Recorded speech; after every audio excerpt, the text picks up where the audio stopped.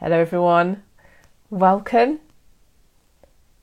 Let's go live. I am streaming live on Instagram and on YouTube. Welcome to this first birthday edition of Thursday Tea Time Live. So the first one of these was the 4th of February 2021. So we're now the 3rd of February 2022. So I am taking that as the first birthday. It is.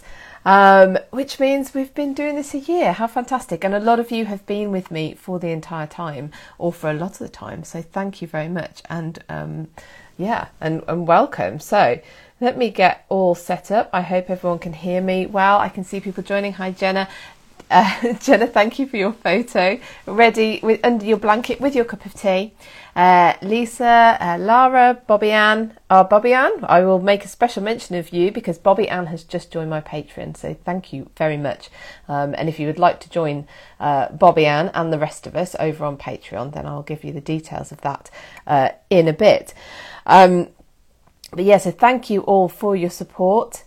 Some of you have been with me for quite a long time. Some of you are new here and welcome. Hello. Hi, welcome. Sorry about handle names if I get them wrong. Hello, Orlando. Everyone joining over there on Instagram, and hi, welcome to everyone coming in on YouTube as well. So yes, 1 year indeed, Kalina, 1 year. Can you believe it? I think today, if you'll indulge me, I'll give you a little bit of a background to me and to how Thursday Tea Time began, what the point of it was supposed to be, and yes, some of the, bit of a background. Bobby Ann, thank you. My information is incredible. Well then, thank you. So yes, so thank you everyone for joining me. Thank you for everyone. Hi Michael, welcome. Michael's been joining me for a long time. Lisa, birthday, woohoo! But also special thanks, as always, to anyone who's bought me a coffee, joined my Patreon, or supported me in other ways. So yeah, welcome. If you're new here as well, the channels are both growing. My YouTube and my Instagram channels are growing really quite quickly now. So I want to welcome any of you who are new here as well. If you love history, British history in particular, then you're in the right place. I hope everyone would agree, because we have hopefully interesting discussions. I think it must be, otherwise you wouldn't be here. I do try and give a different slant on things, potentially. That's just, I suppose, my way, because all of us have come to something with individual experience and maybe outlooks, and so I try and bring that into what I'm speaking about. My voice, I'm afraid, I'm hoping, makes it through this hour. I've had a very short cold, but it's got to my vocal cords. Hi, Orlando from Rio. Rio. See, I can do a little bit of singing, better not push it. Thank you, Bobby Ann, saying happy birthday. So how is everyone? The sun's out here.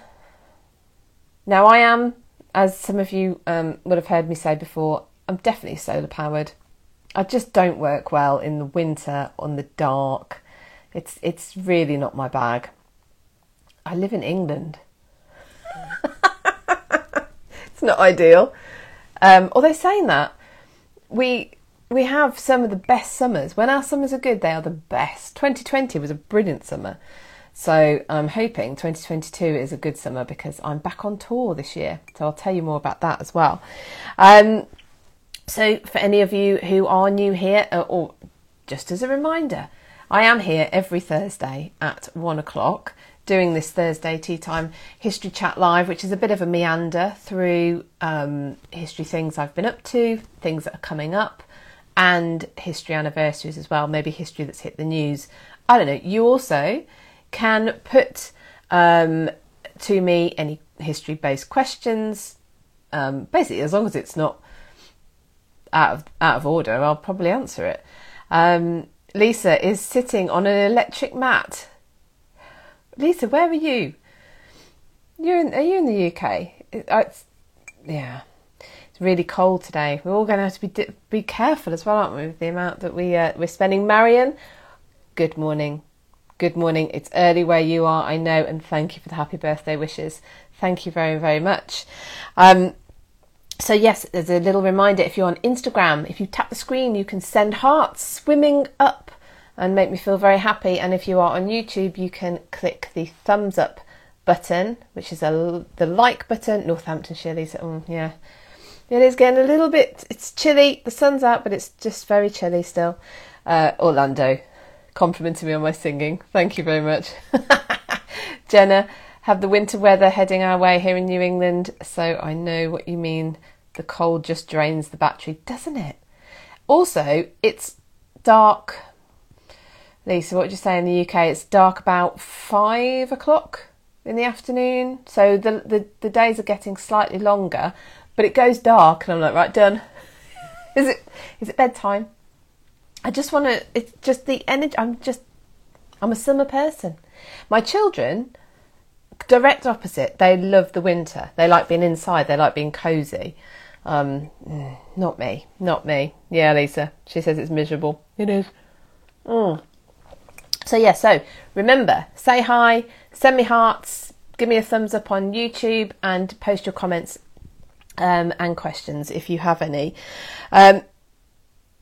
Now, also, I must say, so I stream live on YouTube and Instagram, but you can always get me on the catch-up as well. And I do put the audio of this onto the podcast. If you're listening on the podcast, welcome. Thank you. I know quite a lot of you do.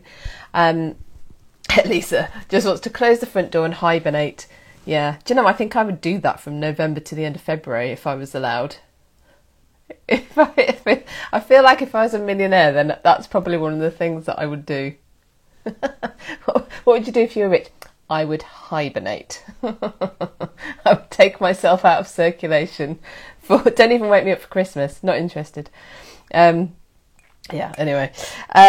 So I have said, I thought for the first birthday, as this is my first birthday episode, not my first birthday, the first birthday of Thursday Tea Time History Chat Live, that I'll give you a little bit of a background as to where I came from, how I started, how this show started, if you're interested, of course.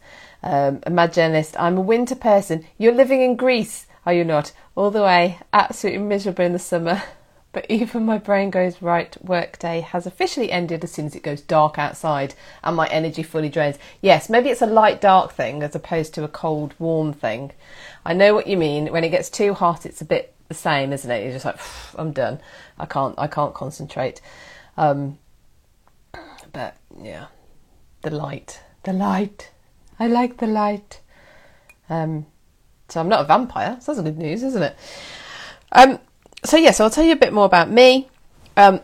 Please excuse me if I cough today, like that, as ably demonstrated, because I am getting over a very short cold. Right, before we move on, I want to give a personal thanks to some people who have bought me a coffee. Did you know you could do this? You can buy me a coffee at buymeacoffee.com/Philippa with one L and two P's. And if you did so, you would be joining Doug, Mike, Dan, Joe, Gail, who bought me two, thank you, Michael and Lynn. You can also, if you want something back for your money as well, other than just this sort of stuff, then you can join my Patreon, which is patreon.com/British History. And if you do that, on the monarchy level, you would be joining Margaret, Elise and Rebecca. The royalty level, we have Gail, Rebecca, Deborah, Linda, Catherine and Bobby Ann, my newest member. On the nobility, we have Kirsty, Joanne, Beverly, Cassidy, Marie and John. And the upper class, we have Steve, Terry, Elizabeth, Laurie, Dee, Janice and Donna Marie. And then you can just be a kind supporter if you wish, like Sonia is. So thank you to those people, especially because you keep me in tea. You keep me in tea and lights and electric. So thank you. So I'm going to do some history anniversaries that we have this week. I want to talk to you about some of the things that we've been doing. Last night's History After Dark room was brilliant and you can catch that again. And I'm going to let you know a little bit more, if you weren't with us, what we were talking about. We had another special guest last night, what we've got coming up. we have the Just for Fun question. I have actually got round to sorting out what is happening in Patreon for the next 3 months. So I can tell you, even if you're not in Patreon, it just might be interesting to, I generally go off on one about what I'm going to be doing. So give you a few bit more details and etc., a bit more information. Rachel has managed to join it. Hello, we haven't seen Rachel, Random Dancing. You managed to join us quite a lot during lockdown, I think, and then you've been super busy recently. So welcome, thank you. It's so nice to see you here again. Evenings are lighter and it's good news indeed. Buy me a coffee should be buy me a beer. To be fair, that is probably where some of the coffee money goes. Lisa really enjoyed yesterday evening, and Janice, it's a pleasure. Thank you, Janice. Janice is also a member of my Patreon. And Anandita, welcome. Hi over there in India. We are international. Reza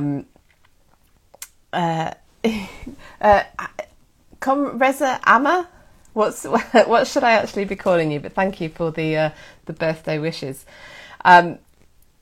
Yeah, we're international now. So we have online at the moment. We've got the UK, we've got Canada, we've got America, we've got Australia, we have India, we have Brazil, we have Greece. Who have I missed out? Emma. Thank you, Emma. I will do my best to remember. So anyway, yes, so we've got lots coming up. Oh, I have. I was a guest on a podcast. Emma says she needs to change her handle. Just for me, Emma, if you wouldn't mind. Yes, Lisa, England, indeed. Sorry, did I thought I started off with England. Maybe I just only thought it. So yeah, everyone's international. We have a really lovely community here. So thank you. Thank you for all joining. So we'll do the Just for Fun question as well. Last week so every week, if you don't know, I set a Just for Fun question. It's based on one of my videos. Italy. Oh, ciao, Danny. Yeah, so the question each week will be based on one of my videos. Obviously trying to encourage you to go and have a look at some of my other stuff. But, you know, because I'm proud of it. There's lots of interesting videos that I've done. Now, the question from last week was based on the interview. I'm hoping my voice lasts. Was based on the interview that I did with Leslie Smith, who I'm going to come back to talk to you a bit about in a minute. She portrays women out of in history, and it began. If you listen to the interview, down in South Africa. Hi, Morag. If you listen to the interview, she talks about how she got into doing this. No, she is the curator at Tutbury Castle. She has the lease there, indeed. And as a way of encouraging people into the castle, she started to do what I'll loosely call reenacting at the moment, because if you listen to the interview, you'll gather that it's a lot more than that. And she began with Mary Queen of Scots. Mary Queen of Scots was a prisoner at... good afternoon, Danny. Was a prisoner at Tutbury Castle on 4 occasions, and for 11 months in the year prior to her execution. It's probably at Tutbury that she became embroiled in the Babington plot, which led to her execution in February. Where am I? 1568. Excuse me. And that's to do with the beer barrels. Do you know about this? So a lot of the letters that were intercepted, or the secret letters that were being sent as part of the Babington plot between the conspirators, were hidden in beer barrels. Well, Tutbury Castle is not far away from the brewing town of Burton-on-Trent. Anyway, so it's likely that she became involved in the Babington plot while she was staying at Tutbury. This is Mary Queen of Scots, anyone who's just joined. So Leslie decided to, so I suppose, to reenact as Mary Queen of Scots, and it built from there. Now, my question was about, I could have asked a million questions. Honestly, if you haven't seen the interview with Leslie, do listen, because it's really quite fascinating. And anyway, I'll come back to the question. It was about the weight of the dress that she wears when she's Catherine of Aragon. Let me just see. Imagine this. When we say they have the lease, meant to ask, do we mean they fully rent it as a residence, but they also have to run it, deal with it, restorations, grants and limitations, etc. I suppose it depends on who your landlord is. The landlord in this case is the Crown. So yeah, I think normally when you take on a lease of somewhere, you are responsible for its upkeep. It's not a residential property. You couldn't live at Tutbury. There's not enough of it left, but it's certainly run as a very successful business. And I'm going to come on to talk more about Tutbury. It is the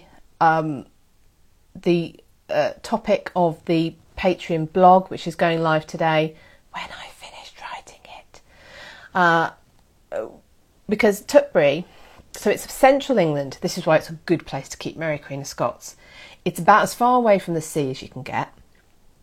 It's a long way from Scotland, whilst also still being a long way from London. So it was ideal, one of the most ideal places to keep Mary. She hated it.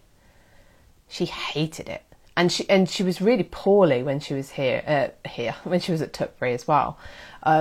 Awful things happened to her at Tutbury.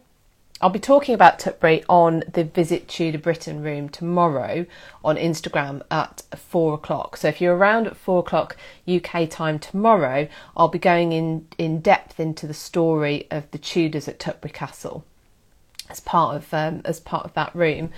That will either be going live on my Instagram channel or Tudor _times. I can't remember the Deb's Tudor.times or Tudor_times. But if you look out, you'll see I'm going live at 4:00 tomorrow. If you join there, I will be talking in more depth about Tutbury Castle and Mary Queen of Scots story there. The blog that I've done for patrons, that is about the castle itself. I mean, there's evidence that pre-Roman conquest there was an Iron Age settlement there. The Romans settled there. The Anglo-Saxons, after the Romans gone, had a settlement there. And then you go to the Norman conquest, and we get things started to be written down. Tudor_times. Thank you, my journalist. Thank you. You'll see it's got a lovely red logo if you've got the right one. I'd also encourage you to have a look at Tudor Places, which I think is Tudor_places. That's another one run by Deb Royal. Anyway, so the blog, if you're a patron, that will be coming out later. And it's called Tutbury Castle Dominance and Decline, because it was a significant, important, favoured castle, well placed. And then after Mary's incarceration there, of course Elizabeth never visited, although Mary's son did, James did, but the decline in it meant it was very expensive to repair. And then we get the English Civil Wars, and the castle is a crown castle. It stands firm for Charles I. Charles I was there at times. So of course, what happens to all the castles that held out for the royalist cause?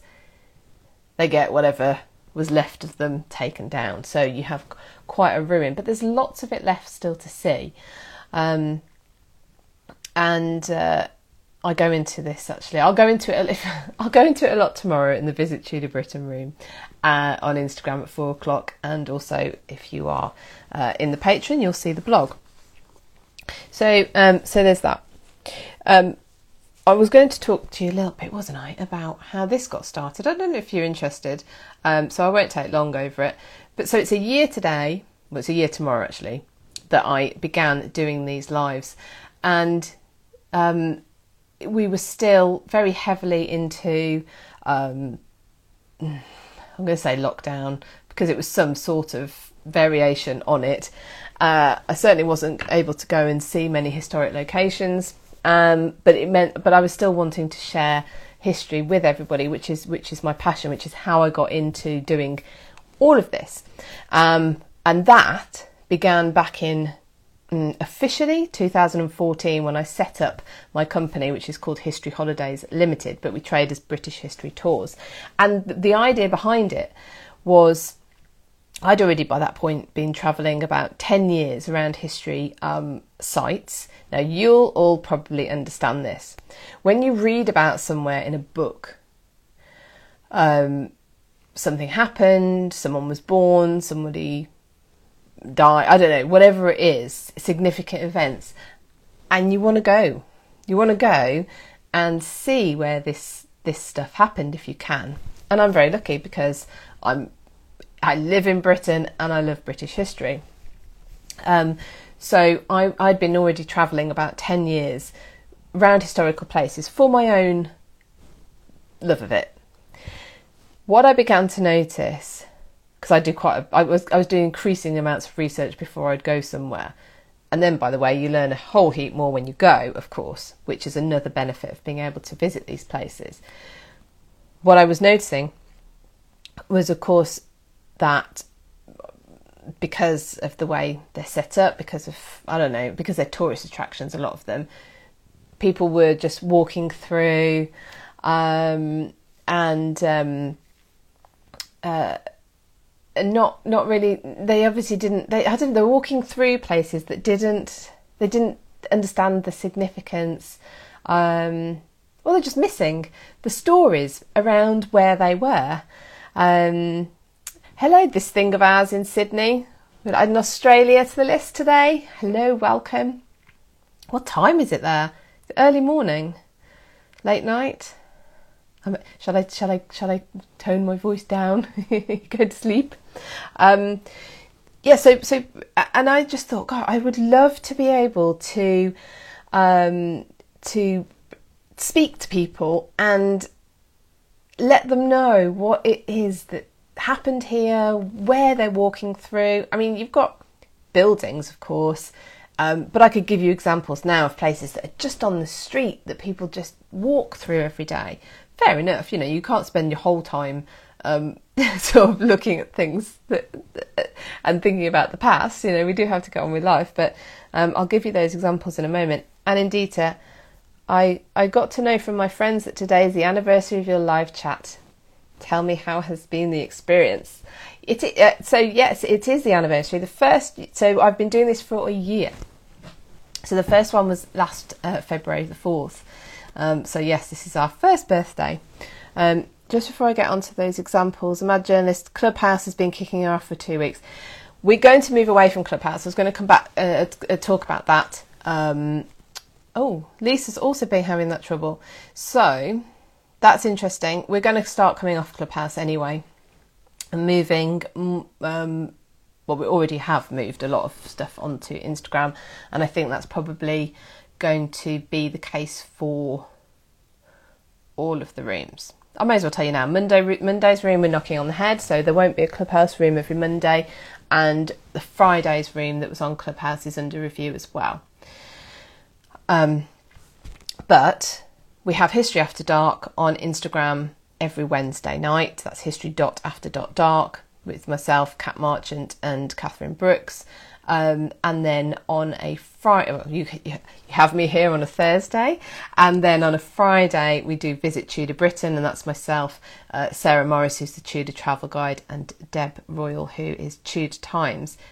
And then straight after that room, we normally do a Clubhouse room. But we will see. Colleen, tastefully Tudor fangirls. I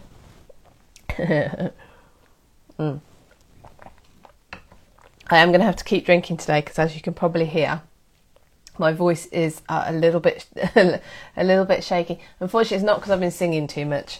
It's because I've been coughing too much. I promised you 2 examples of places that people just walk through. Now, they're very close to each other, and happily I have videos on both. Who would have guessed?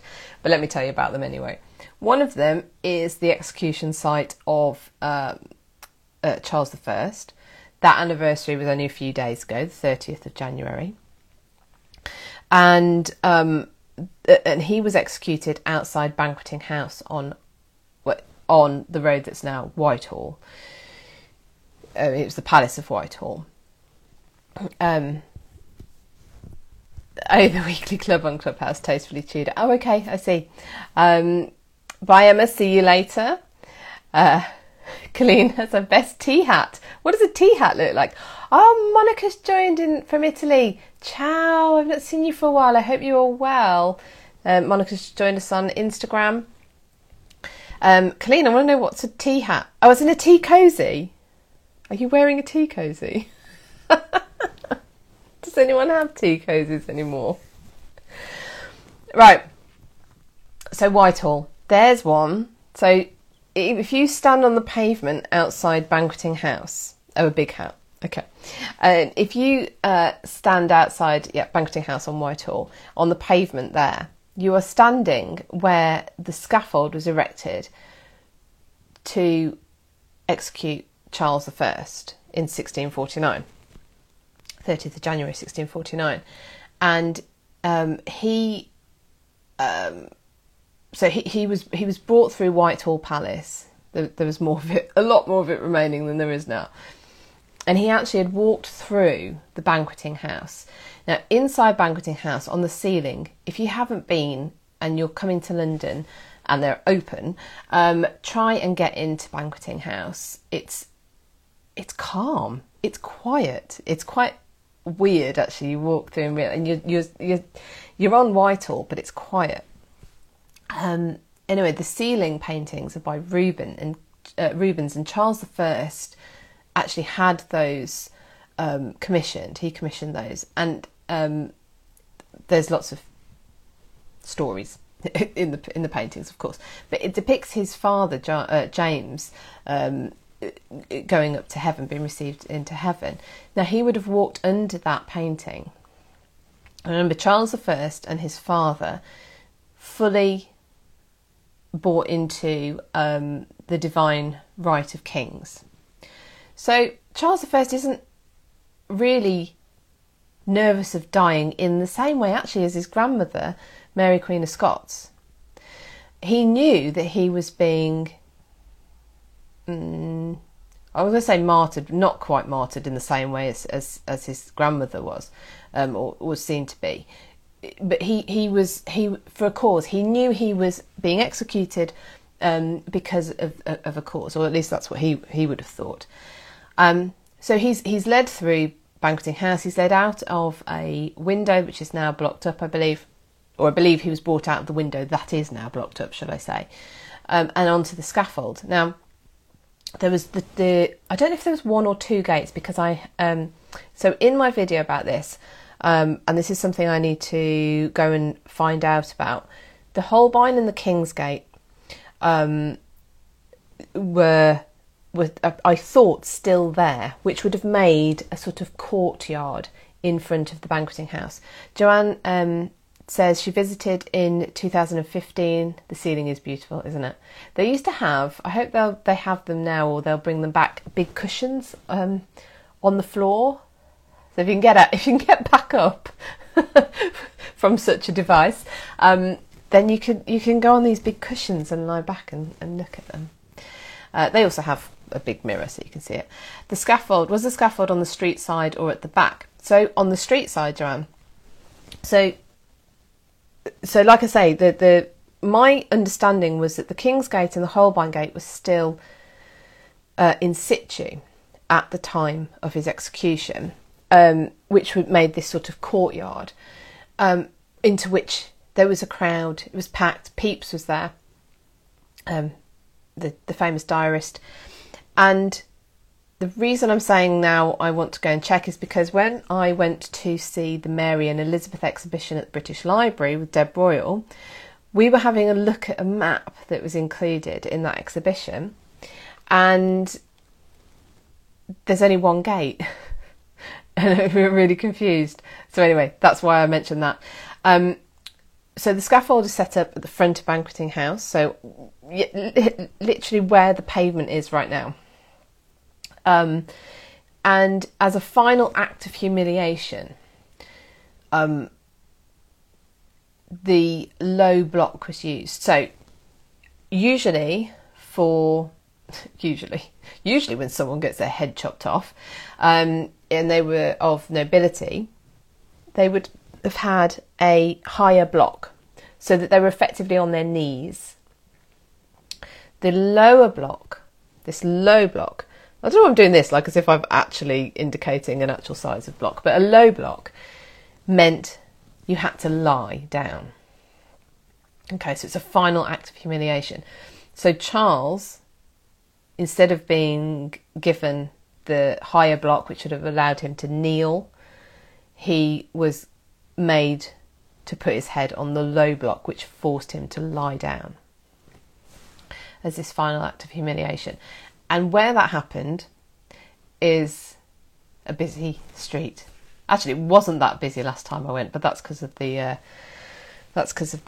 travel restrictions. Hopefully it's a lot busier now. Excuse me for coughing. So there's one. Now, not far away from that, at the top of Whitehall, and again, surprisingly, I have a video. I think I've done a couple on this because I love it. Absolutely fascinates me. Is a traffic island. I call it a roundabout, but I was told that they're not roundabouts, they're traffic islands. Or that traffic islands. Anyway, it doesn't matter. There is a statue of Charles I on horseback. Right, there's loads that's interesting about that for a start. It was commissioned during his lifetime. It was hidden during the Commonwealth, and it was brought back out after the restoration of the monarchy and plonked in this spot. The significance of that spot goes back to when an Eleanor Cross in you tell me and I'll tell you, when an Eleanor Cross was placed there. That Eleanor Cross was destroyed by the Parliamentarian forces. That is the one that the Victorians did a replica of and now stands outside Charing Cross Station. But some of the regicides that were hunted down and executed by Charles II when he was restored, they were hung, drawn and quartered on that spot. There's a lot of circular history here.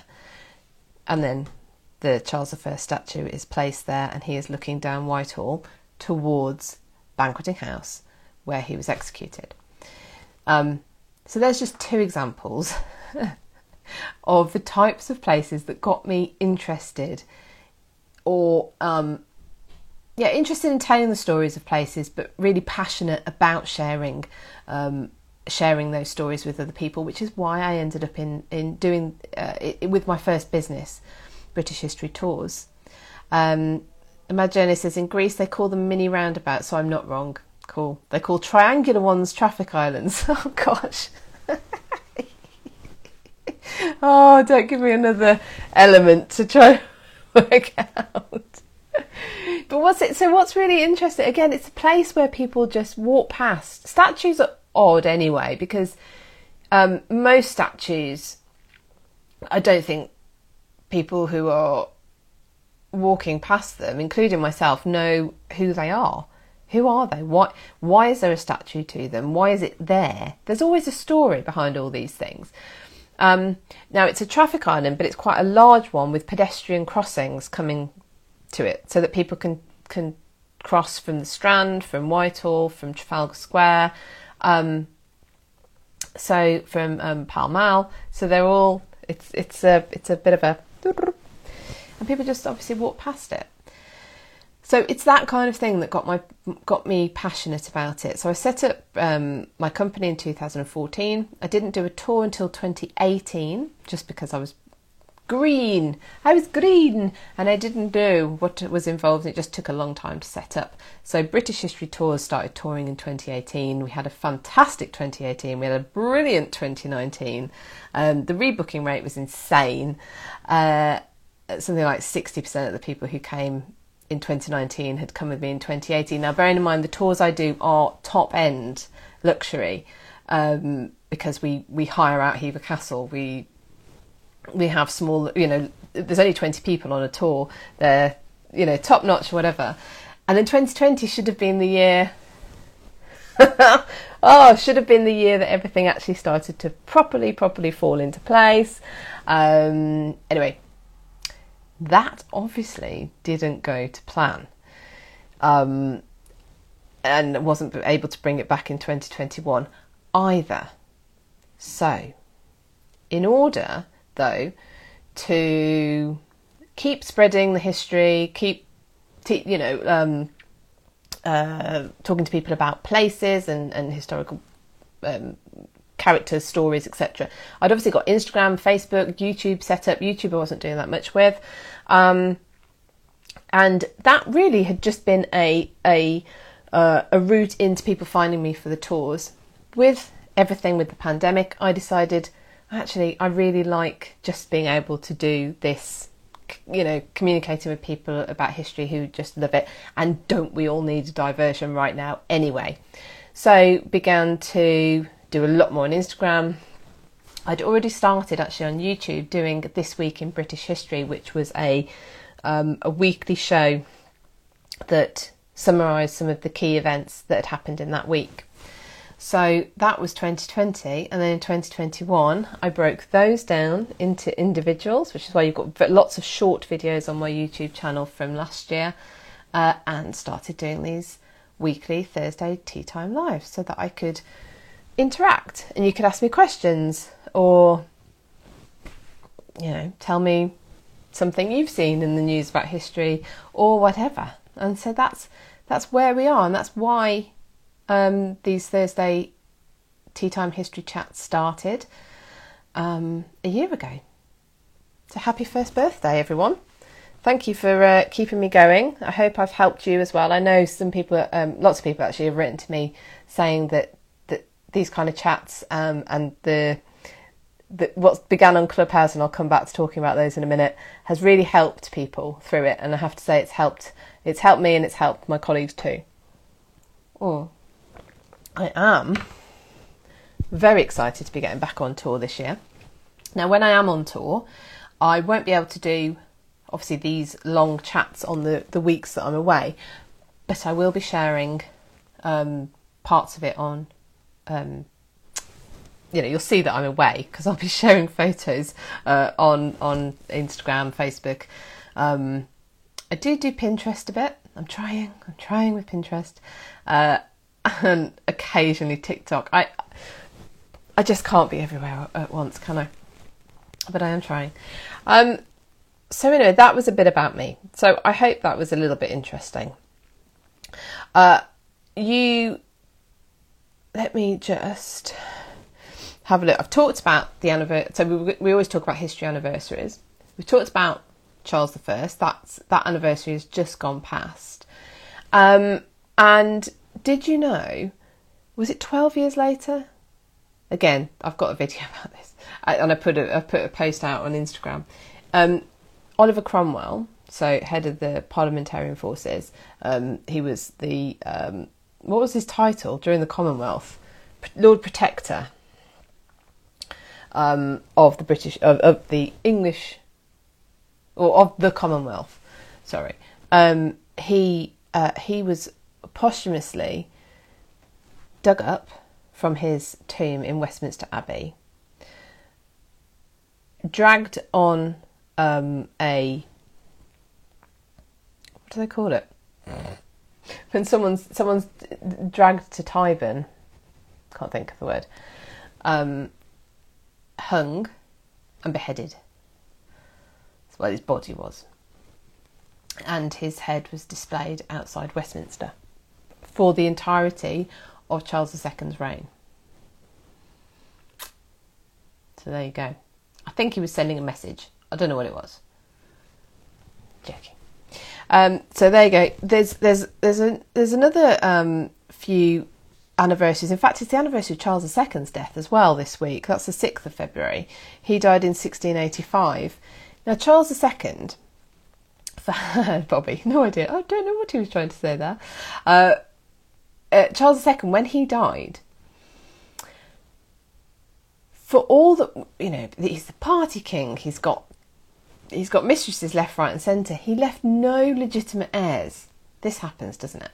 He left no legitimate heirs. So his brother, James, Duke of York, he'd been really active during the Great Fire of London, helping bring that to a conclusion. He became James II. That's when it all kicked off. Because, it's a long story, but basically James is a Catholic. Now, I've just finished The Tomb, that is Anne Somerset's book about Queen Anne. Anne was one of the daughters of James. Imagine, it says, that must have been a ripe one, proper unhygienic. Yeah. Can you imagine being the one who actually has to get the body out? Oh, yeah, I know. You'd be like, thanks, Charles. Cool, brilliant. So James II, his daughters, are. Oh, Colleen's given me another anniversary that I'll have to look that up. Sir Francis, the Vicar of Hell. I don't know that one. So James II, so his daughters Mary and Anne had been educated during the reign of Charles II, and he had to have his daughters brought up in the Protestant faith, although he remained Catholic. Now, when he came to the throne, the way I read it is he was actually quite a religious tolerant, made out to be a religious tyrant by the people who wanted purely Protestant faith. Now, this is where James II is the one who's eventually pushed out, and he goes to the continent. And then, of course, for the next 3 generations, you have the Jacobite rebellion and issues. Because after James, you get Mary, and then Anne, and then, of course, you get the Georgians. Well, the James's line is still alive at that point. His grandson is still alive. But anyway, that never manages to alter the Protestant line of succession of the English and subsequently British after Anne's throne. Excuse me. We also have. Has anyone? Lisa, I think you will have heard of this. Janice, because this is a British story. But anyone heard of the Busby Babes? Now, the Busby Babes were the very young Manchester United football team, and I say football in a British way. Football. So the Man United football team, and they was an awful an awful air crash as they were trying to, Lisa, yes, the football team, as they were trying to take off from Munich in a snowstorm. Really incredible why. I don't know. It was the 3rd attempt at trying to take off. The plane got off the ground and quickly. It didn't make. Yes, soccer, Jenna. It did. The plane didn't make altitude. It hit a tree. It smashed into a house and a gas store. And so, people. So I think most of the team died, and a lot of people were injured. But it's like any imagine any team right now that you see or hear about week in, week out, and the team's obliterated. Extremely sad. It really rocked everyone. That was in 1968, 6th of February. 6th of February, not a great date, if we can all get through. So if we can all get through the 6th of Feb, I'd be really grateful. Lancelot Brown. Anyone heard of Lancelot? Capability Brown, you might have heard of. He also he died. That's in 1783 though, a little bit earlier. Now, the reason I mention him is because before I knew about Capability Brown, I hadn't realised how much of the quintessential English countryside was man-made. Excuse me. So, Capability Brown, that's his nickname. So his name's Lancelot Brown, and his nickname is Capability, because he could see the capability, or what we would call potential, in the landscape. And he was a landscape architect, though I don't know if that was a term that would have been used for him then. And he was brought in by people who owned big country estates, and he would Genesis a lot mention him in documentaries about Palace Gardens. Yes, so he was responsible for a lot of the design. I think Blenheim might have been one of his as well. So anyway, you've got a country estate sat on the top. The house is set on the top. There's rolling hills. There's a lake, or normally a lake, with a stream running into it. Maybe another hill at the other side, and a folly. This is all Capability Brown. Hand dug. I've got a feeling Hever Castle might have had a Capability Brown. I might be wrong. Garden at one point. Places like Bowood House. If you look at there, I think Chatsworth might be a Capability Brown. So now, that's supposed to be the English countryside, and it's man-made. So that's not natural. But there would be, in order to create the lakes, they would dam off streams. There were if there were villages in the way, they might just be removed. If you were where the lake was going to be, that was going to get flooded. This is rich people vandalising the homes of the poor people in order to have a nice view. So, there you go. That's why I find it quite fascinating. So there's some history anniversaries for you. There's a bit of a mix there, wasn't there? I've already spoken about Mary Queen of Scots, but of course we have the and her link to Tutbury, which is what the Patreon blog today will be about, which is what I know I will also be talking about Tutbury on Instagram tomorrow at 4:00. But it is the anniversary of the execution of Mary Queen of Scots on the 8th of February. That was 1587. And she was beheaded at Fotheringay Castle, of which there is like a little stone left. I think James, her son, just had the place obliterated, understandably. Now, there's a link to a story we were covering last week, which was Catherine of Aragon's burial at Peterborough Cathedral, because it was Peterborough Cathedral where Mary Queen of Scots was first buried. She was moved to Westminster Abbey by her son James, who, by the way, in life did absolutely nothing to try and save his mum, or at least not a lot.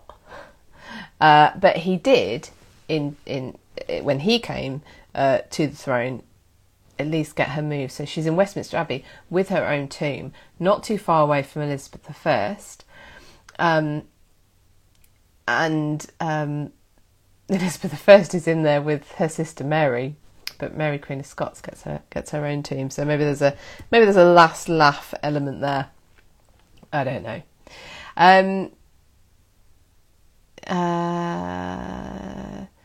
Emma, talking about the 6th, the Queen will become a platinum queen. So Queen Elizabeth, our current queen, is 70 years on the throne. Is that the 6th of Feb? So this is obviously the Platinum Jubilee year. If you are here, I know some people have been in contact with me about doing private tours in June. There are extra bank holidays in June. Well, there's one extra and one's been moved, so that we end up with a 4-day weekend around the Queen's Platinum Jubilee celebrations, which should be very fun. Should be very, very fun. And I'm sure there's going to be lots and lots on. So if you are coming to the UK, or you're in the UK, you either might want to get involved or might want to avoid places on those days because it's going to get busy, I'm sure. But yeah, so there you go. I've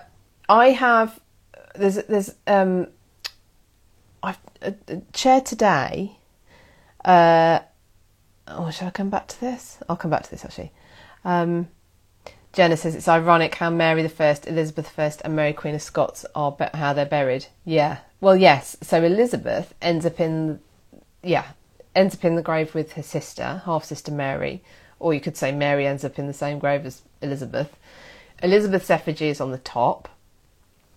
There's nothing to show. I mean, there's an inscription, but there's nothing to show that Mary is in there.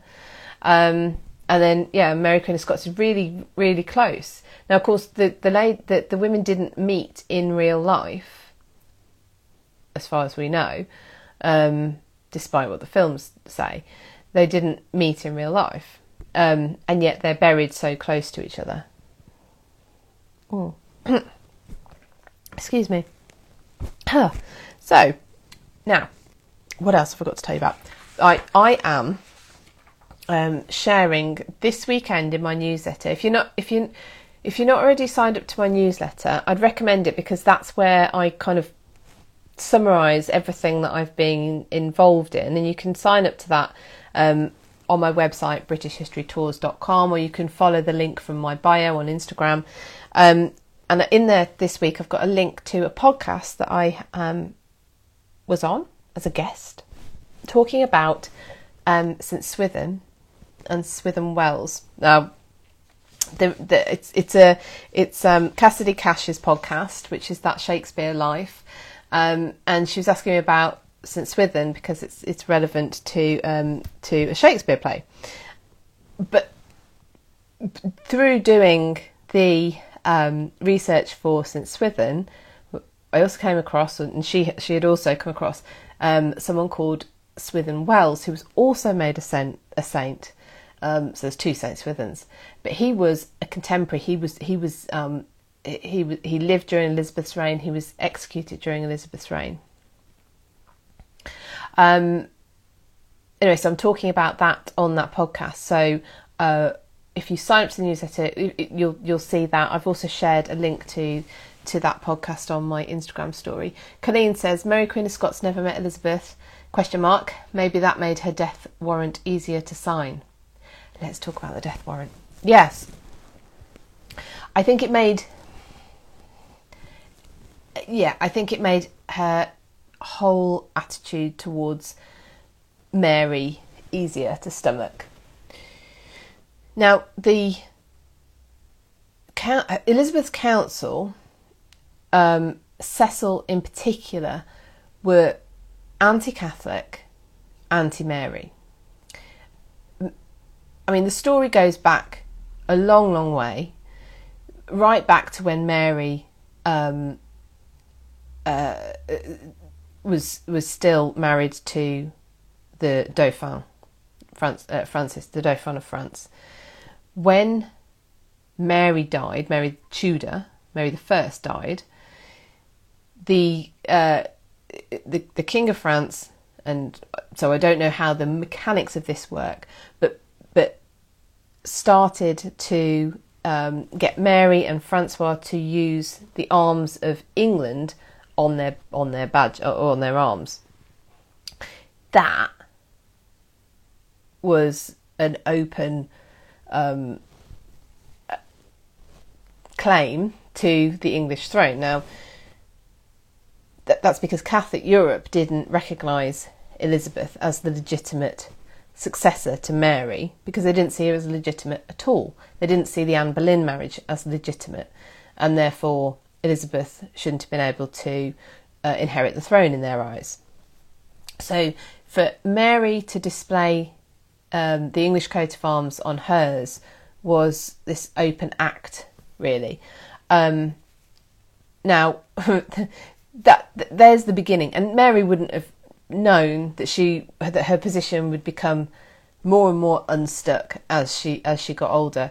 You know, she could not obviously have anticipated where that would have ended up, but that is the kind of thing that that Cecil just he had no intention of ever doing anything but destroying Mary. Now, Mary was incarcerated in England for nearly 20 years. Of course, she came to England voluntarily, so Cecil didn't have anything to do with that. But once she was here, she was quickly she quickly went, "Hi Rennie, thank you, happy birthday to my live, thank you." She was quickly she quickly went from being a guest to being a guest in inverted commas. You know, she was being very carefully watched, very carefully watched, held, and eventually the news was broken to her that she was in fact a captive of her cousin Elizabeth I. In fact, as she turned up to Tutbury the first time.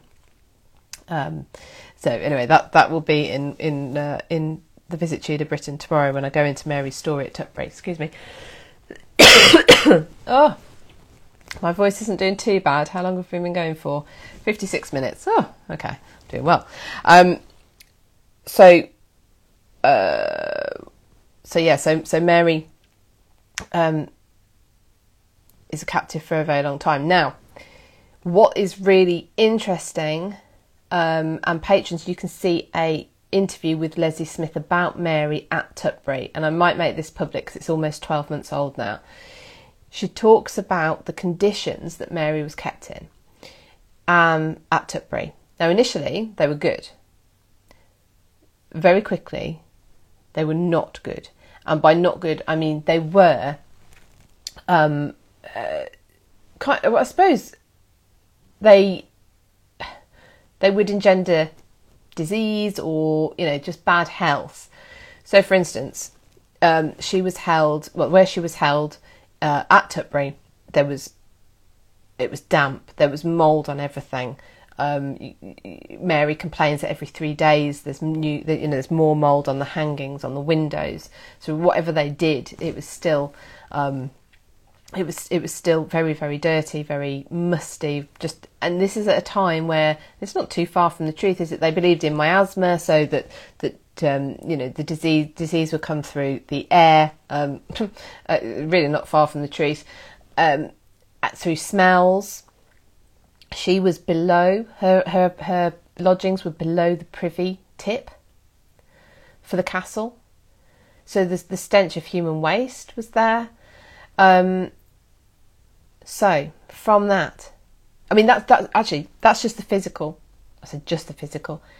Psychologically, one of her priests, she was allowed 2 priests. One priest, she opened her shutters one morning, her priest was hanging outside her shutters.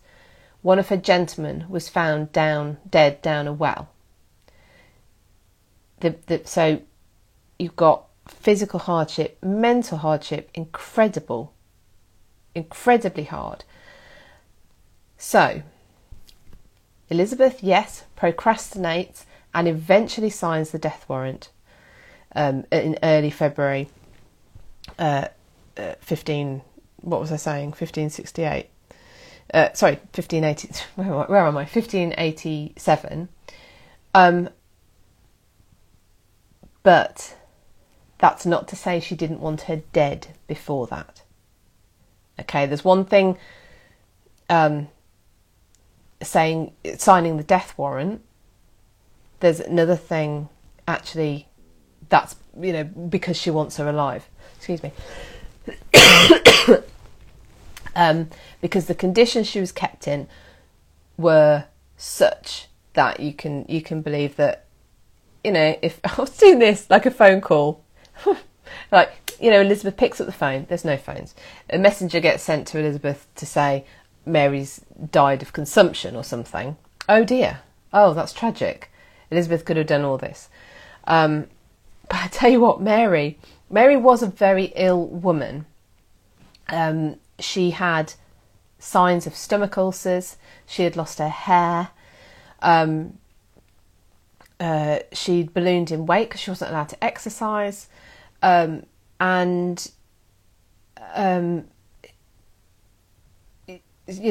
she appears extremely robust. Rennie, how come no one has ever talked about these things she's seen and endured? It's a very interesting question, Rennie, and it's one that when we talk about historical drama tends to come up as a frustration that many of us share about the story of Mary. Because in films, and it is incredible because the story after her incarceration is full. I mean, you have two plots that we know of, the Babington and the one before. And yet in films, there's the bit before she comes to England, and then you see her sort of get executed. She was a prisoner for nearly 20 years. Colleen says it's amazing she didn't die. Indeed, it really is. Marion says, I heard Elizabeth's counsel tricked her into signing the death warrant by putting all these papers she needed to sign and snuck Mary's death warrant in there. I'll come back to that in a moment. And Colleen says all we hear about is her romantic life. Indeed, and also in dramas, she's still really young, isn't she? When she's executed. Now she's not old by the time she's executed, but she wouldn't have been youthful and fresh. You know, she's been through a lot. She's had miscarriages. She's seen things that no one should see. She's experienced things no one should experience. I mean, just think about the execution of her, the horrible murder of her private secretary Rizzio up at the Palace of Holyrood house. You know, she was pregnant with James. I mean, she saw and endured stuff that nobody should have to, over and over and over again. Marion, so okay, so there is. I've also heard that account. I've also heard that she actually asks for the death warrant to be brought to her.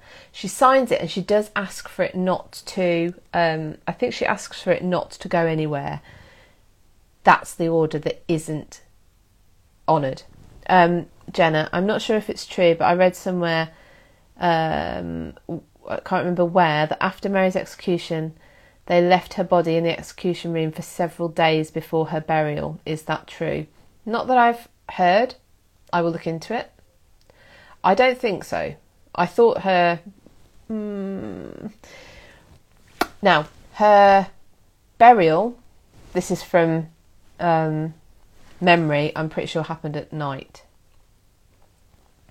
But I don't know how long after, or how quickly after her execution. I can find out because I'm pretty sure I've written a blog on it at some point. Now the other thing that let me just get rid of this. The other thing that's of interest about Elizabeth signing the death warrant is the man in charge of Mary at the time is a man called Paulus Amlet. Oh, goodness me, what's his name? Paulus. He was the French ambassador for a while. Amulet. Oh my goodness. Anyway, Google it. Anyway, but he is kind of asked. Or it's insinuated very strongly. Wouldn't it be better if Mary's sort of poisoned? If she just dies? And he actually says, or he writes to Elizabeth, you have, I'm paraphrasing, Paulette, yeah, what's his surname? Lisa. No, I'm not going to guess. I've obviously got it wrong. he writes to Elizabeth and effectively says, you know, you have my body and you have my body, you have me, you know, fully, but don't make a shipwreck of my soul, or, you know, I plead with you not to make a shipwreck of my soul. In other words, he's refusing. He's not going to do that. So anyway, Elizabeth signed the death warrant. It does get delivered to Fotheringay. She is not informed of that or the execution until it has happened, until it was over. That's Cecil's work. That's him making sure that she doesn't change her mind. Mary wore red, sign of a martyr. And yeah, it's a really tragic story that I really wish was told better. Ammius Paulet, thank you, Barbara. How are you, Barbara? I hope you're well. Colleen, the mental torture and a botched execution. Yeah. Ammius Paulet. Thank you, everybody. I knew it was something, you know, when you've read a name over and over again, and then I try and say it out loud, I'm like, is that actually how it sounds? Ammius Paulet. Fluent French speaker, like I say, had been a French ambassador. I remember Mary spoke fluent French. She had French attendants. She spoke Latin and she spoke, obviously, English. Marion says, do you think Elizabeth grieved for real or for show? I think Elizabeth's panic was real. Because it carried on for the rest of Elizabeth's life. So there was some real regret there. Although she typically blamed Mary for putting her in that position. So it was regret for the position she'd been put into, I think, as opposed to regret for killing Mary. However, we also talked about earlier the fact that they didn't meet, and I think there was a number of reasons for that. It made it easier when it came to do what she had to do, but also Elizabeth was scared of or wary of being compared to Mary. Mary, at a time, I mean, Elizabeth was a tall woman, but Mary was even taller. Mary was nearly 6 foot. They both had the Tudor red hair. Mary was she 11 years? She was around about 10 years younger than Elizabeth. Now, we know Elizabeth was always concerned about that. And indeed, Colleen says here, chopping off a queen's head is a little bit too close to home. Of course, remembering Elizabeth's mother's fate, Anne Boleyn's fate. And indeed, I'm sure that must have played on her mind. I'm sure it must have done. So yeah, better than fiction, right? So how is that not in the films? All of the rest of Mary's incarceration. Jenna thinks she did have regrets about the execution. If you look at it, she had to put herself in the same place as her father. Yeah. Oh.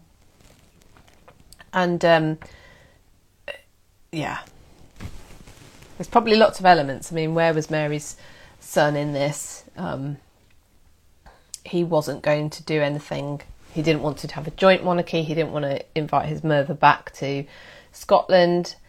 It's one of those as well, isn't it? You think, oh, there were so many other ways that could have worked its way out. Colleen gave her son. I don't think Elizabeth gave James the crown out of guilt. That was already in the plan. It was already the motion. Yeah, things were already in motion in order for that to happen. Lisa, if Elizabeth can execute Mary, then others could execute Elizabeth. It's one of the big drivers for Elizabeth. One of the big justifications that she was given was, you are in danger whilst Mary lives. But what happened? Those who didn't care for Mary, you remember Rome didn't come to Mary's, they said stuff, but nobody launched an attack on England proper to rescue her. in fact, early on in Mary's incarceration, Elizabeth didn't really want her. So, the French, do you want her? No. Rome, do you want her? No. Scotland, do you want her back? No. So she ends up staying in England. Really, I don't think Elizabeth even wanted her incarcerated in England. Where was I going with that? I don't know. But the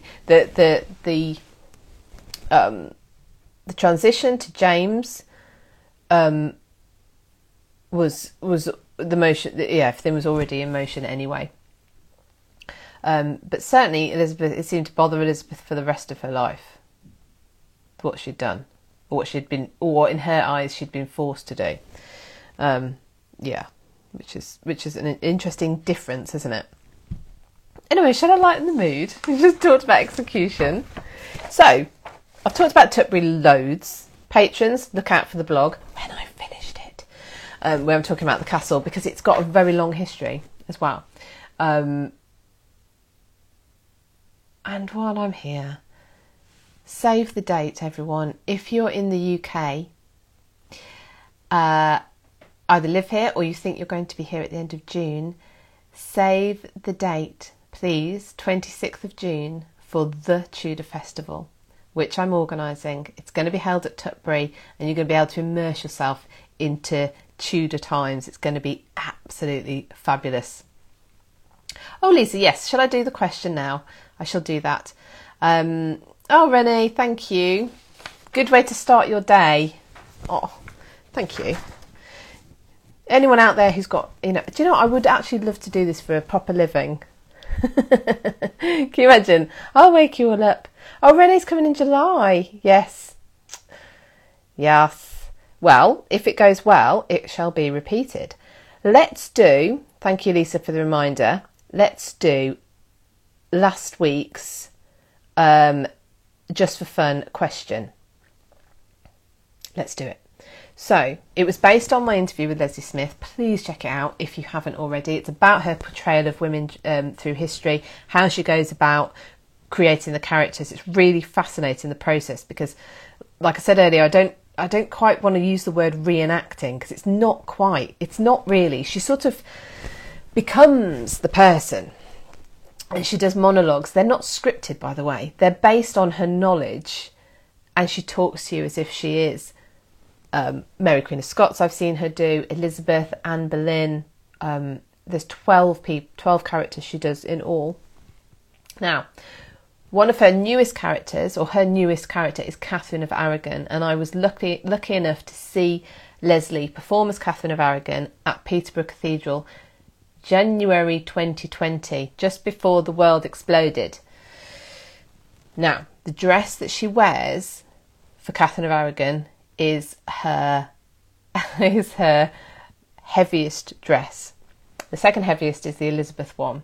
So my question to everyone last week, if you've done your homework, was how heavy is the dress that Leslie Smith wears when she appears as Catherine of Aragon? Have you got any idea? I've worked this out in stones, pounds and kilos, so you can just take a guess if you want. Colleen says, I bet it's heavy. It is heavy. It is heavy. Lisa's got the right answer. I'm going to give people a little bit of time. So how heavy? Take a guess if you haven't watched the video. So it's a full gown. It's a full on Tudor gown. Colleen guesses £26. Ooh. Was that a guess, Colleen? That's very close. I should. Oh no, it's not actually. Sorry, I'm getting my kilos and my pounds mixed up. Morag says 8 kilos. Emma says 15 stone. That'd be like carrying a bloke on your back. Colleen's Anne Boleyn costume is very heavy. There's a lot of material involved, isn't there? A lot of material involved in these dresses. Let's have another look. Marion's guessing at £30. Katie is guessing at 4 stone. We have some very good guesses here. Very good guesses. Okay. Shall I give you the answer? Barbara's guessing at 3 stone. Okay, I'll give you the answer now. How long have we go for? An hour and a quarter. The answer is 4.5 stone. This dress weighs £63, I think, if my maths is correct, or Google was correct, and 28.5 kilos. So 4.5 stone, £63, or 28.5 kilos. Now, obviously, it's distributed, but that is still a heavy dress. I don't think she can stand up in it for too long. Thank you, Jeremy. Yeah, Morag says, wow. Yep, clean. I know. 4.5 stone. Yeah, we're getting lots of, holy cow, heavier than a wedding gown. Yes. Oh, Renee, I want to know if that's anywhere near the weight of your wedding gown. I want to see your wedding gown. But yeah, isn't that incredible? Isn't that incredible? Oh, clean. Oh, a hockey uniform is 60 pounds. Yeah. Worn for defence. You know, this is a gown worn for Bobby Ann was going to guess at £72. Well, you would not have been far off. Yeah, Renee, you can show me one day. So I'm going to set next week's question then while we're here, everyone. This is linked to yesterday's History After Dark room, which I'll let me tell you a bit more about that in a minute. I did an interview with Phil Downing, who is the house manager at a place called Harvington Hall. I do need to see it. I need to see what a 4-stone gown looks like. A wedding gown. I think it sounds impressive. So I did an interview with Phil Downing at Harvington Hall, and he's the house manager there. We talked to him on the History After Dark room last night about his time hiding in one of the house's 7 priest hides. So I can see, hi Celia, joining from Brazil. I hope you're well. So that was History After Dark. I'll come back to that. So the question though, for next week, just for fun question, your homework for this week is to watch my interview with Phil. I want to know from that chat, you can find out when was the Elizabethan phase of Harvington Hall began. In there, he tells us the year that the Elizabethan phase of the house was begun. Now, most of the house is Elizabethan. It's fantastic. We're going there in July. Anyone who's on tour with me in July, we are going to Harvington Hall.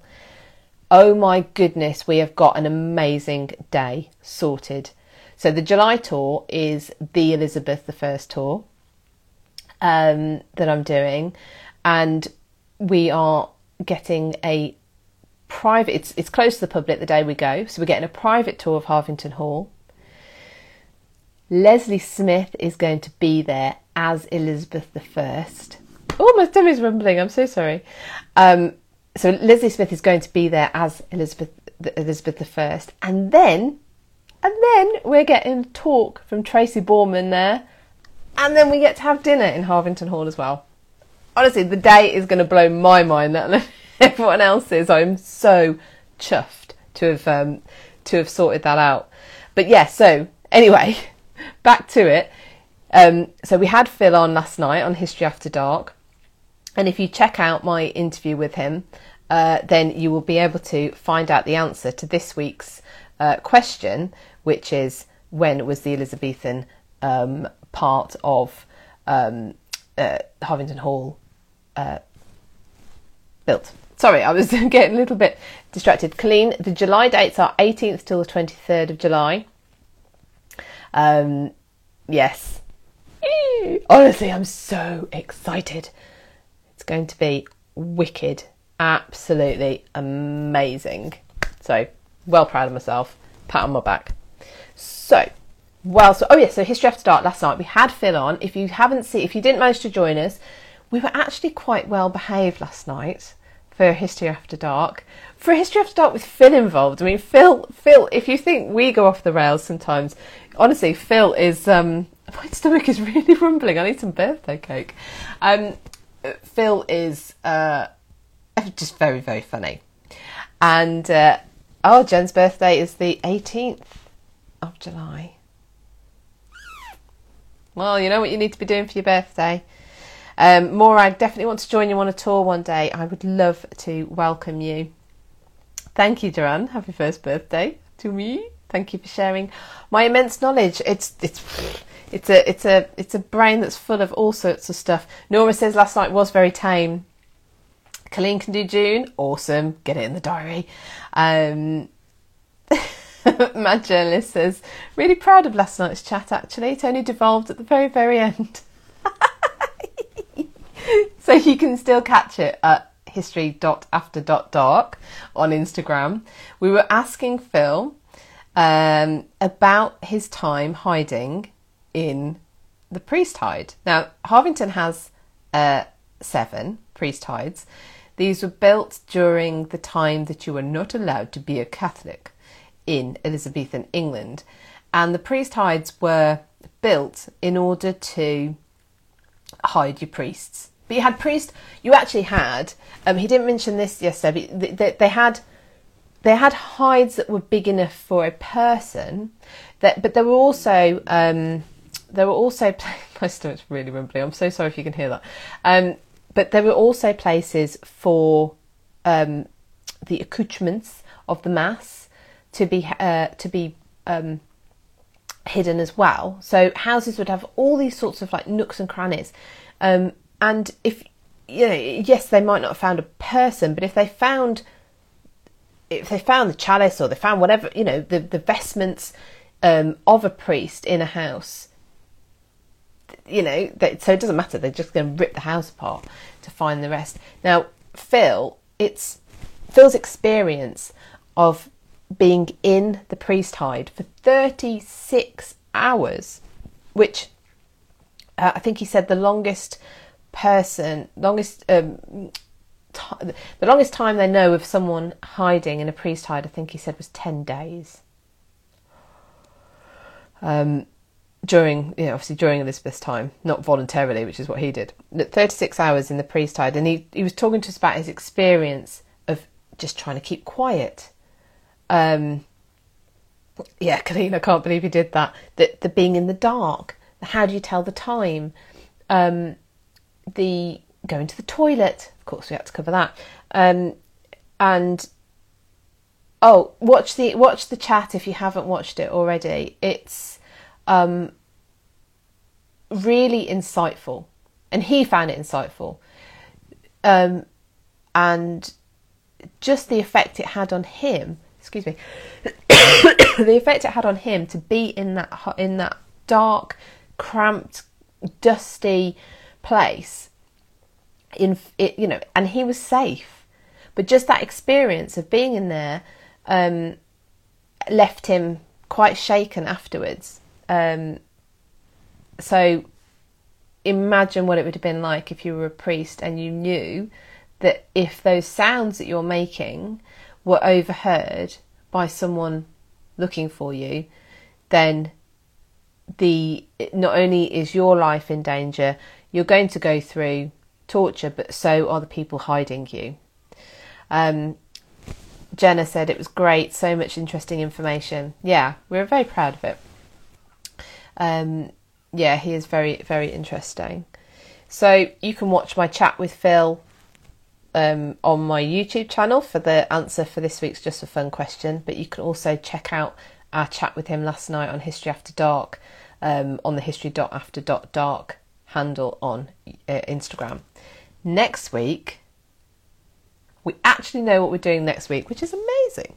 Next week, we are discussing Britain's greatest monarchs, which could be a contradiction in terms. Jenna says, the fact they can hear you sleeping is scary enough. So one of the things that Phil told us was that when he was asleep, so there's a caretaker at the house as well. So he would be checking on Phil and he could hear him breathing when Phil was asleep through the walls. So that's just his breathing that could be heard. Can you imagine? So that having to keep quiet, any kind of movement, anything was able to be heard. But next week on History After Dark, we will be talking about Britain's greatest monarchs. We're going to be looking at one of the magazines that's out at the moment here has a number of nominations from historians. We're going to be discussing their nominations. We're going to be putting forward some of our own, and we're going to probably come up with some kind of scoring system for them. It's probably not going to be hugely scientific. It's going to be probably just,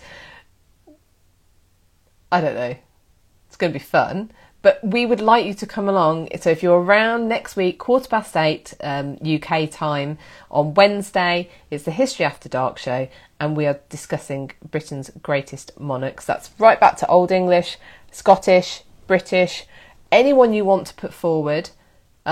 Please do come along and pop it in the comments. John, ridiculously late, but you are here. And I'm still here at 1 minute 26. So thank you everyone who's still with me from the beginning as well. Happy anniversary. Thank you, John. Thank you very much. John is also a patron. If you come over and join us, you will be will be in a fantastic club. It is a great way of supporting me. It's a great way of getting exclusive content. Stuff that I don't share anywhere else is on Patreon. Last week, I released for the top 2 tiers the quarterly special where I looked at Catherine of Aragon's life, the ups and the downs. Sort of went up and then down, really. But anyway, went through her life in a special called Remembering Catherine of Aragon. I've also added as a perk being on my close friends list on Instagram. This is a new perk. So it's not for every tier. I think I can't remember. I've put it for the top 2 tiers again. So when I'm out and about sharing, I can just share exclusive content on my close friends list with you. Almar, I always have a great listening. I always have a great listening with you every time you do this tea time. I enjoy it very much. Thank you so much. Lisa says, will the Harvington Hall Day out be repeated? I'm jealous of those going. Well, Lisa, that is part of the... Oh, you give me an idea now. Cogs are whirring. It's part of the Elizabeth tour, the Elizabeth I tour, which I'm running in July. The tour itself might be repeated, but you've now given me an idea that it could be a day on its own, potentially, because I'm looking at doing events, which is where the Tudor Festival in Tutbury, 26th of June. Save the date, people. I'll let you know when tickets go on sale. But that's where that's come from. I want to do more UK shorter events as well, which is why. So that's where British History events as well as tours has come from. Marion's really enjoying these longer formats. Well, thank you very much. Thank you very much. Remember, everyone, you can buy me a birthday coffee at buymeacoffee.com/Philippa.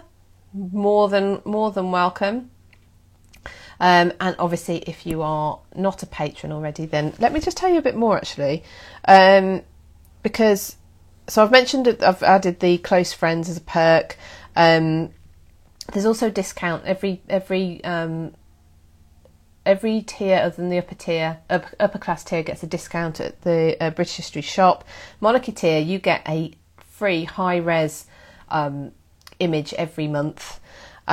Now, I'm interviewing Gareth Russell. Right, so now, John, I know you've put in your questions. Janice, I think I've got questions from you, haven't I?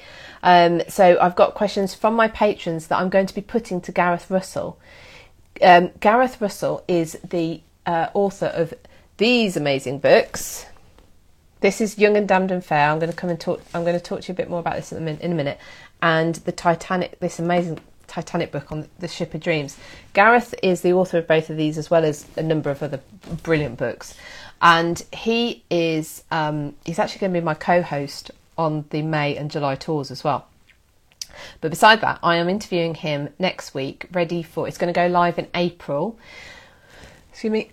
What I want to talk to him about is the downfalls of both Anne Boleyn and Catherine Howard, and a bit of a compare and contrast, because to understand when you know about both, you can see the differences, and that helps understand the events around each.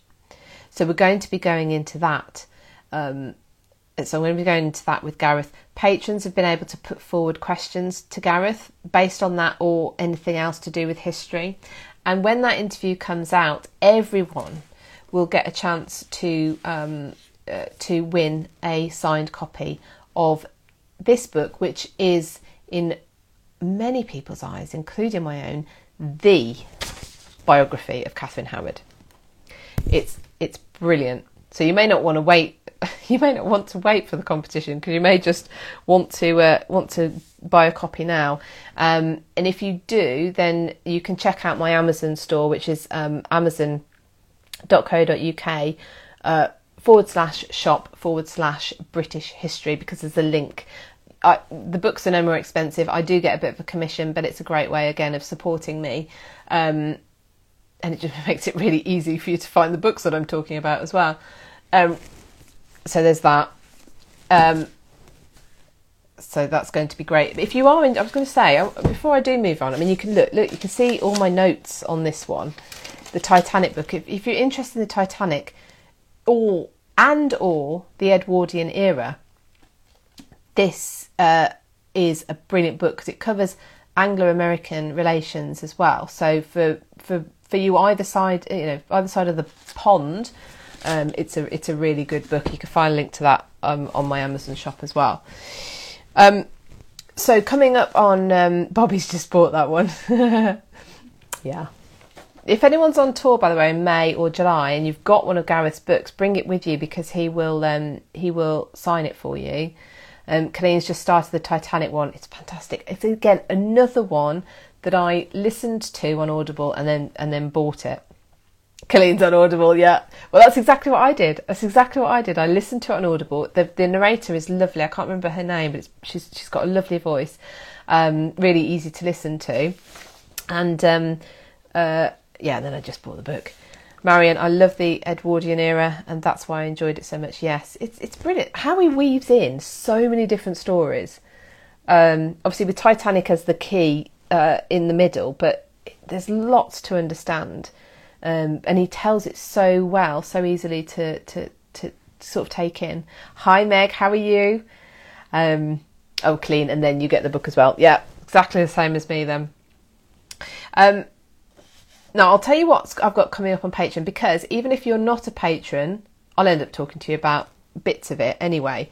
Next week I'm looking at Hereford Cathedral and the medieval treasures there. Now I've spoken about Hereford, I think. You want to see the ring? Colleen's asking to see the ring. It's citrine, and that's a little bee on the top. Let's show everyone else. Yeah, it's a Tiffany ring. Michael's got to go. So you've been with me. You've been from the beginning, Michael. Thank you. Have a great day. John says it's excellent. The Titanic book. He's 3/4 of the way through. Thank you, Colleen. So thanks, Jenna. So so next week I'll talk about probably talk about Hereford, but in Patreon you're definitely going to get a more in-depth look. They've got the Mappa Mundi, which is a medieval map of the world. They actually don't at the moment, but they normally have a 1217 version of the Magna Carta. They've got the chained library. It's a fantastic cathedral, so I'm going to be doing a focus on that next week. Lisa, citrine is a stone of abundance, yes. Oh, keep wearing it. And then the week after I will be live, so I'm going to be it'll be shorter. It's always shorter when I'm on location, but I will be coming to you live from a location, which the patrons already know where I'm going. but I'll leave it as a surprise for everyone else. And that's because I'm going to do a walk around of the place, but I will do a live for this as well that day. Then in March, I'm going to look at the Prince of Wales, the title, where it comes from, why is it given to the heir to the English and subsequently British throne, and the Prince of Wales feathers as well. Because there's stories behind all of this, and it's very, very interesting. So I'm going to be covering that. I'm going to do a virtual tour of Acton Court for patrons, and then there's going to be another live from a location to be disclosed. In April, I will be doing a blog on the Tudor siblings. So that's Henry Fitzroy, Edward, Mary and Elizabeth. And then Gareth's interview that I've just spoken about, that will come out in April as well. And then my quarterly event. Now this is a bit of a challenge to myself as well, but I think it's going to be well worth it. Is a beginner's guide to the Old English kings. These are the people, these are the kings, these are the rulers that came before the Norman conquest. It's so tempting to always just go back to William and then go back to William and then go from that point forward for a whole host of reasons. Not least that everything was written down a bit more systematically, etc., etc. The names are easier. You know, do you know your Ethelfrith from your Ethelfred from your everyone else? Anyway, so we're going to be doing that beginner's guide to the Old English kings. Rennie, yes. So if you go on to patreon.com/British history. Sorry, so patreon.com/British history. On there, the top. If you have a look, the top post, I've pinned it to the top, is this. So it is the calendar with all the dates on and all the topics that we'll be covering. Now, obviously, depending on what tier you're on, depends on how much of that you get. But there's lots of other perks as well as the behind the scenes stuff and all that kind of thing as well for most of the tiers. So what else have we got?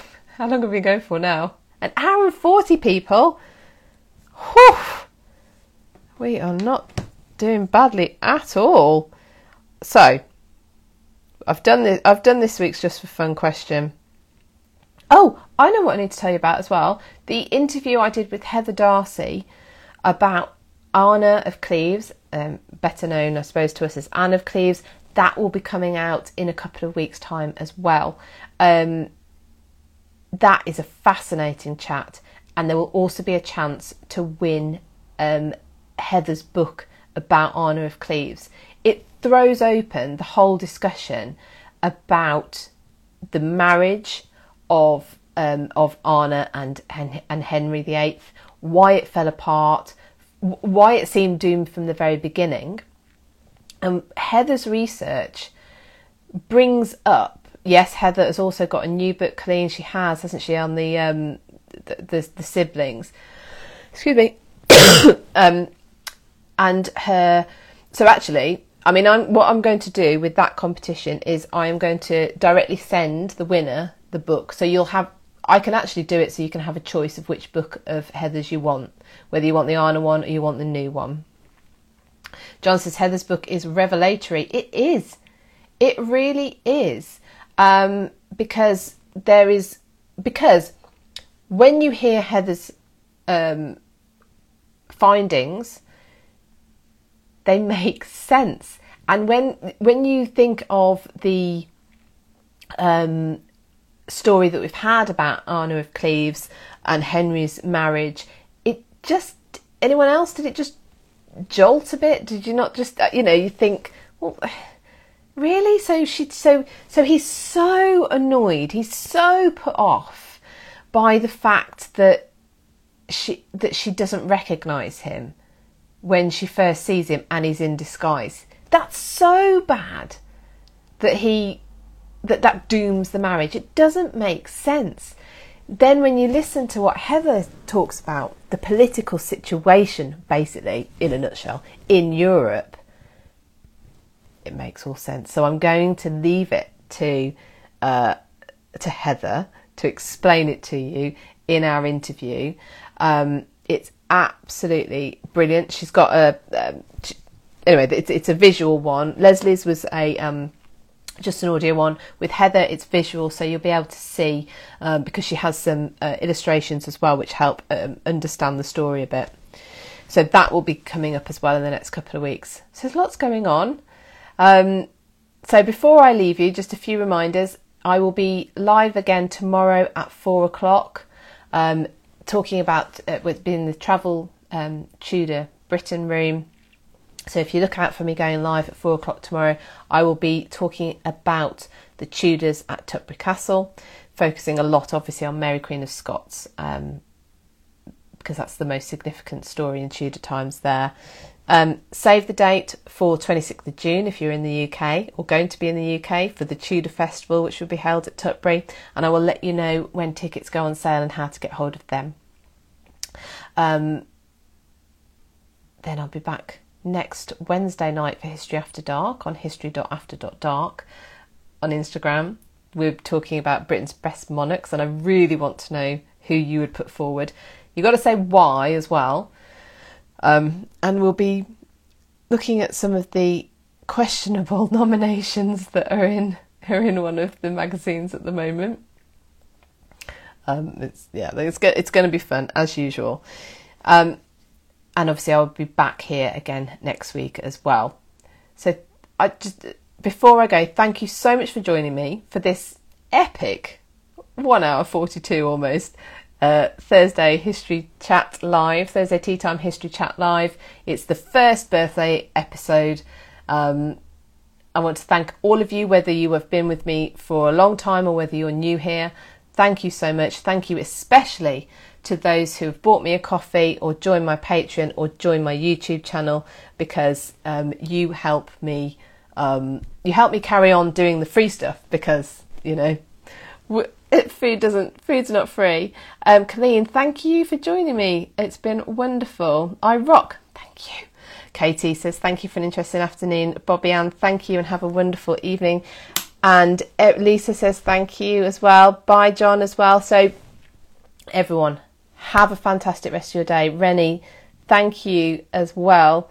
Thank you for taking the time with us. I love it. Happy first year. Happy many more years to come. I'll join and become a patron and YouTube member as well. You're fabulous. Thank you so much. Very, very welcome. Jenna, fun as always. Have a good day. So thank you, everyone. Thank you, Mad Journalist. Catch you tomorrow. Colleen sending me a beer. Love you already. Love you.